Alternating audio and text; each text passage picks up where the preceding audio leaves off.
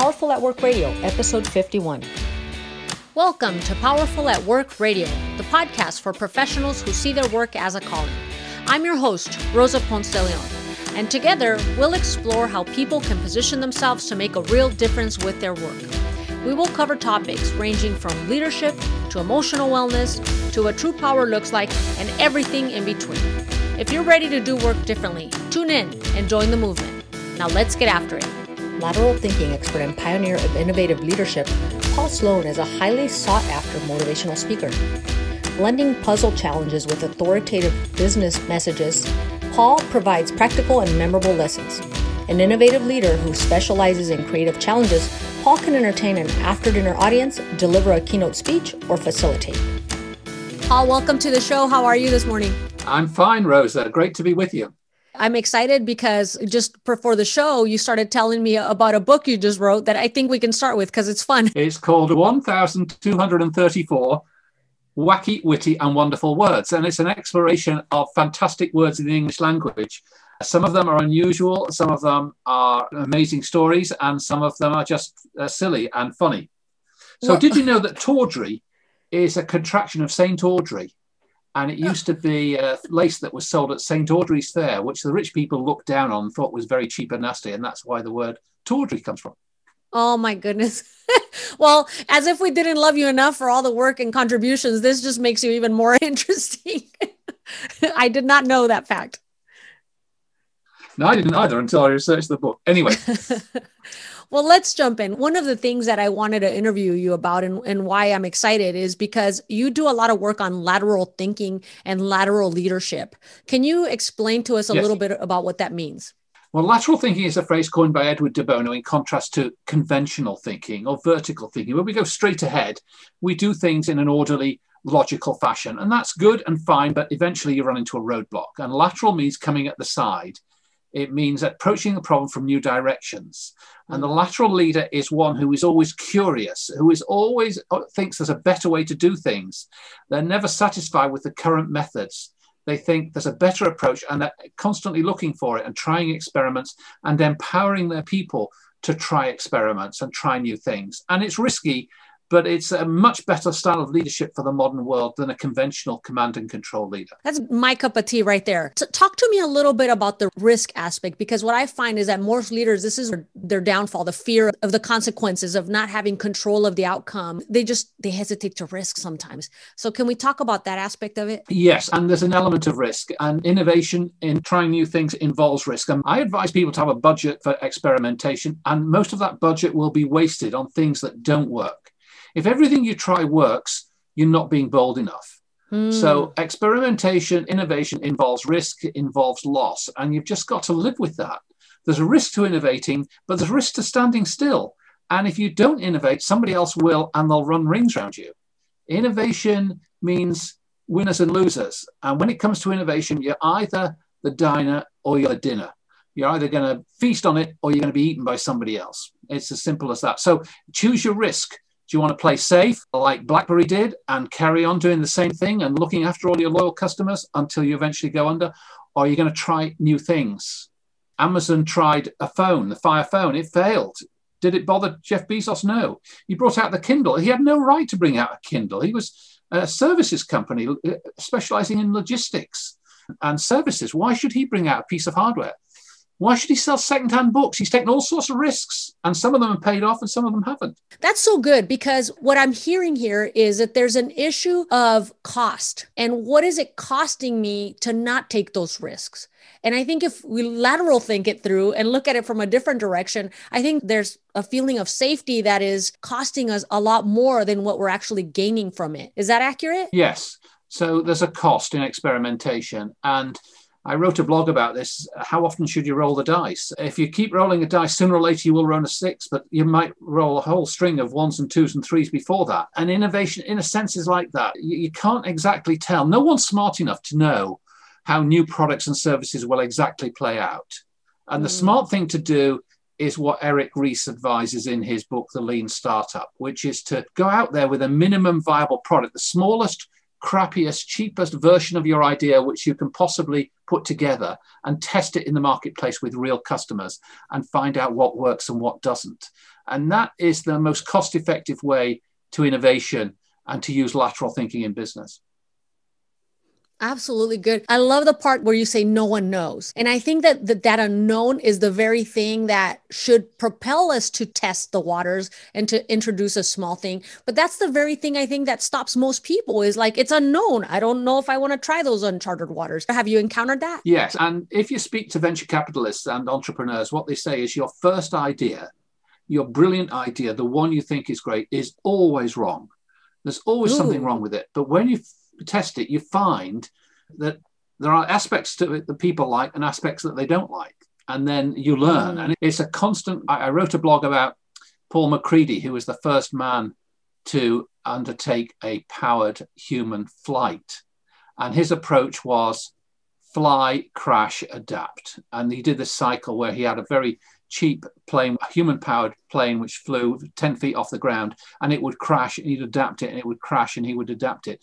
And that's the approach. You get out there, you try something, it doesn't work, and then you try something else. And it sounds like you don't focus on the crash part. You focus on the thing that you can tweak to make it better for the next one. Exactly right. So there's an incremental growth that's happening there. And we basically celebrate those small wins. You launch something, you put something out there and you find out what's wrong with it. The Jacuzzi brothers were Italian immigrants to America, and they were in California somewhere near you, I think. And they brought out a bath with jets in it, aimed at people with arthritis and hip problems, because it was a great help for those people with difficulties. But they couldn't afford it. It was a flop. It failed. And then they found that rich people were buying this bath, not for medicinal purposes, but to improve their social life. And the jacuzzi became something which was a luxury item rather than a health item. The point is, when you put your product out there, often you discover that the people who want it and buy it and use it are using it for something completely different from what you intended. That is a great point. And I think we have to be willing to be humble enough to take that feedback and to say, okay, it's kind of a blow on my ego because I really thought I wanted to help these people. But I would imagine the Jacuzzi brothers are not upset about the change here. That's right. Good stuff. Tell me about leadership as a lateral leader, because you do a lot of work with equipping teams and helping leaders equip their teams to be lateral thinkers and create that environment. What is the first step? If I haven't been thinking this way and if I don't have that in my organization, what's the first step I need to take? The first step to take is to remove the barriers to innovation and lateral thinking in the business today. And if you go around and ask people, you can run a formal audit. I do this sometimes for companies.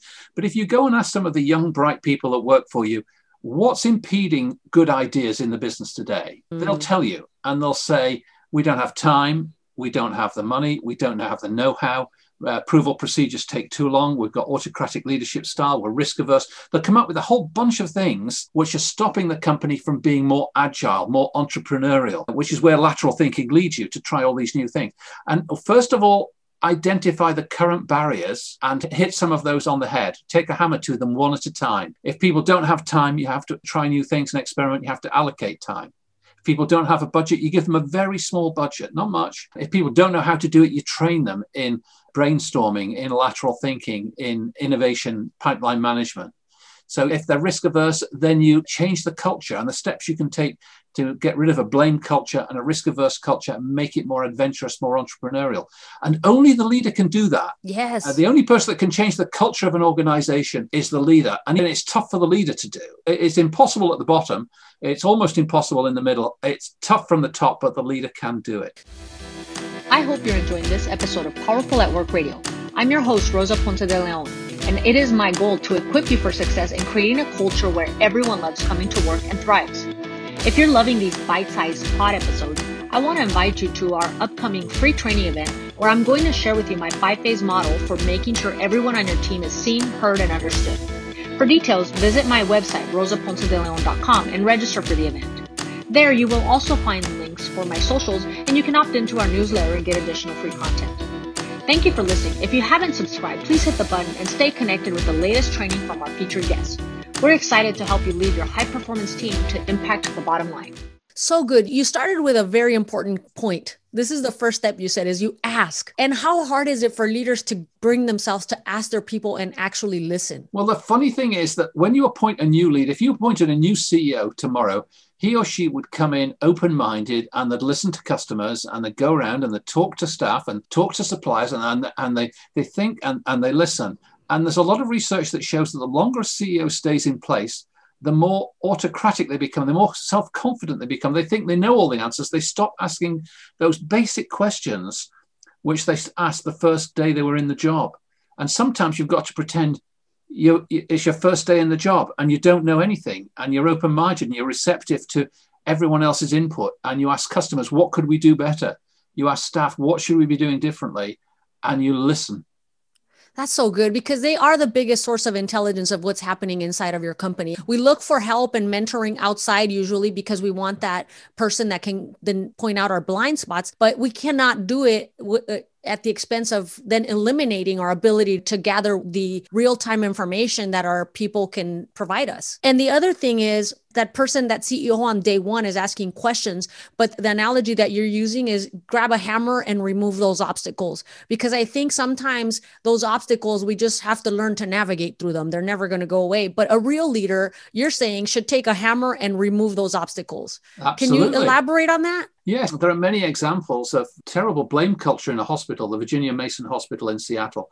Mm-hmm. And the chief medical officer there, he said, we've got to change this blame culture. We've got to stop covering things up. And people didn't believe it until he took direct action. And a woman who died as a result of some negligence. And he immediately fessed up. He said, it was our fault. We got this wrong. And we're going to learn from our mistakes. And he changed the culture from one of blame and cover up and being silent about problems to one where all of the problems were shared and exposed and made transparent so that they could continuously improve. And the number of lawsuits against them significantly declined. So it's one of those great stories. That's really a great story in a lot of ways. But I think what naturally happens, and you're saying do the exact opposite, but naturally happens is we become very defensive and we get, what do we do to not get sued instead of what do we do to not have these problems, to not put ourselves in a position where we can be sued, fix the problem, and then you won't get sued. Correct. You're saying there was a direct correlation there that lawsuits did decrease.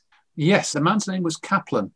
And I've written a blog about it a while ago. So I'll send you the link to that about the Virginia Mason. For sure. But I love that you have numbers, because I think sometimes we fail to measure, again, that cost of being on the defensive. We think we're reducing lawsuits by being on the defensive, but we're really not. Well, if you've got a cover-up culture, then it's very dangerous. And you want to encourage transparency and openness. You want an attitude where people are allowed to fail, provided they share the experience and we learn from it. Oh, good. Because now you're getting into ownership as a leader. And when you've empowered your people and your team to be leaders, they get to own some of this. The lateral leader's motto is this: we celebrate success, we learn from failure, and we punish inaction. The guy you come down hard on is the manager who's sat on a problem for 6 months and done nothing about it. The guy who's tried something which failed, you treat as a learning experience and you share that. What did we learn and how can we do this better? So you don't keep making the same mistake. You keep making lots of new mistakes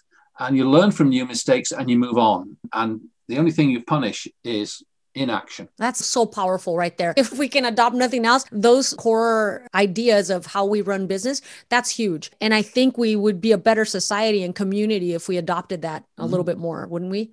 We would. One of the things you talked about is having agility and being entrepreneurial. And I'm a big fan of the OODA loop. I don't know if you're familiar with that, but it has to do with observe, orient, decide, and act. And the main message of that concept is that agility is more important than blunt force. And so what you're suggesting is that this culture of not covering up makes us more agile. Can you add to that? Yes, it's about empowering people to try new things.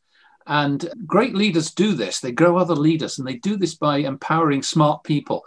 And you build trust. You give them a little bit of space, then you give them more and more and more. You don't give them complete control on day one, but you have to release people and empower them and let them try things. So let me tell you about the story of Ted Hoff. Ted Hoff, he was a Californian. He got a PhD in electronics, and he joined a little startup company. He was the 12th employee in a little company in Silicon Valley called Intel. And Intel got a commission from a Japanese calculator manufacturer called Busicom. And Busicom said, we want you to redesign the 12 circuits that go into our calculators, hardwired circuits that do multiply, add, store, divide, and so on. And they gave the job to Ted Hoff, who'd never worked on these kinds of circuits before. And he looked at them and he went to his boss and he said to his boss, what the customer has asked for is 12 hardwired circuits. But I think we can use a new idea. I think we could create one circuit which could do all 12 functions if we programmed it. Can I try that, please? And his boss, to his eternal credit, said yes. And Ted Hoff invented the microprocessor. And nowadays, every device you've got, whether it's a washing machine, a car, or a mobile phone, is packed full of microprocessors. It fueled the growth of Intel into a multi-billion-dollar corporation, all because one boss said to one employee, yes, why don't you try your crazy idea? Now, I think most bosses would have said to Ted Hoff, no, the customer's asked for 12 hardwired circuits. Do what the customer's asked for. We can move on to the next job. We don't have time to try your crazy idea. But his boss, fortunately, was smart enough to do that. By the way, when they did it, the customer pushed back. The customer said, no, we don't like. They had a hard job persuading Busicom to take this, even though it was an improvement. And when they did it, they discovered to their horror that the customer owned the intellectual property to the microprocessor. They had to go to great lengths to buy it back. But anyway, that's the story of Ted Hoff. That's an amazing story. And here's what I love about this is Ted Hoff focused on the end result. And I think frequently as leaders, when we give direction or we ask for something to be done, one of the right ways to do it is to say, this is the end result. And then part of allowing them to be creative is they get to figure out how to solve it because they're infinitely better at it. They're boots on the ground. They have more experience and specialty. And when we give them that request for the end result, they get to decide how to solve it in a much better way than if we just told them, nope, stick to the plan. Here's how we do it in this company. Just do this. Yeah. And I've got a little poster on that. And it says, show the destination, but let the team choose the route. Ooh, that's good. That's good. I'm going to hang on to that one too. So good. And this applies in crisis too, because I think sometimes I work in crisis a lot and you need something done quick. And I think people sometimes get boggled down thinking I need to step up and be like this autocratic leader because we're in crisis. And yes, there's definitely something to that, step up and be the leader. But that's especially the time to say to people, this is the end result that I want. That makes you way more effective than getting caught up in the details. Generally, that's true. It's not always true. If you've got a very young team or inexperienced team or things have gone badly wrong, sometimes you have to step in and take control and tell people what to do. But generally speaking, if you've got smart people, good people, it's much better to say, this is what we want to achieve in this time scale. You figure out how to do it. I concur, actually. You're right. Well, the great example of that is John F. Kennedy, who said in 1963, before this decade is out, we'll send a man to the moon and return him safely to Earth. And nobody knew how to do it. They hadn't even sent a rocket into space or anything at that stage. And he got a bunch of really bright people. He gave them a big budget and he created NASA. And he said, off you go, you do it. And they did it. And when you look at the technology they had in the 60s, it's incredible that they landed a man on the moon. It is. But yeah, it's a great example of a leader giving an objective, a tough challenge, a really difficult challenge, and then stepping back and letting the team get on with it. They had the freedom and the budget. Yep. Beautiful. And I think that's a perfect case, going back to your example of he just removed the obstacles and gave them free rein. Yes. All right. I think we have gotten enough to chew on for a minute with this powerful set of teachings that you've brought to us. And I want to go back to your newest book, because you also said that this is a self-published book that goes to charity. So can you talk to me a little bit more about that? It's called 1, 2, 3, 4. If you go onto Amazon, you search for 1, 2, 3, 4 Wacky, you'll find it. And it's a great book. It's a fun book. You'll learn a lot from it. You'll enjoy it and you'll chuckle because it's a really fun book. 1, 2, 3, 4 Wacky, witty, and wonderful words. It's an exploration of the English language. Did you want to talk about the charity at all? It's called Step by Step. It helps disadvantaged young people, homeless youngsters, to turn their lives around. And they go through a program step by step. And they're empowered a little bit at a time to build back their lives. And it's quite small, but it's highly effective. And it really makes a difference to disadvantaged young people. Well, I think we're in need of programs like that. I think the world needs that. And I appreciate that you're doing something wonderful to help that cause. Good. Thank you. And where would we be able to reach you if we wanted to connect with you? Well, my website is destinationinnovation.com. That's destination, a little hyphen, then innovation. I'm on LinkedIn, Paul Sloan. I'm on Twitter, @Paul Sloan. I tweet a lot and I blog a lot. I'm on YouTube. You can find my TEDx talk, or I've done 2 TEDx talks now, both on YouTube. So I'm all over the place. Oh, it's fantastic that you make yourself available with so much good knowledge. And definitely, I would encourage our listeners to take the moment and set aside some binge time to consume some of that material because it's excellent. Thank you, Rosa. Thanks for listening to Powerful at Work Radio. If you subscribe now, you're going to hear weekly teachings to shift your perspective on how to thrive in the workplace and stories from experts and career professionals who are daring to do work differently. And we want to invite you to the conversation. Please subscribe to this podcast. And you can also visit us on Facebook and join the group Empower to Bloom Tribe, where you're going to find tons of resources to help you on your career journey and also interact with like-minded professionals. I'll see you there.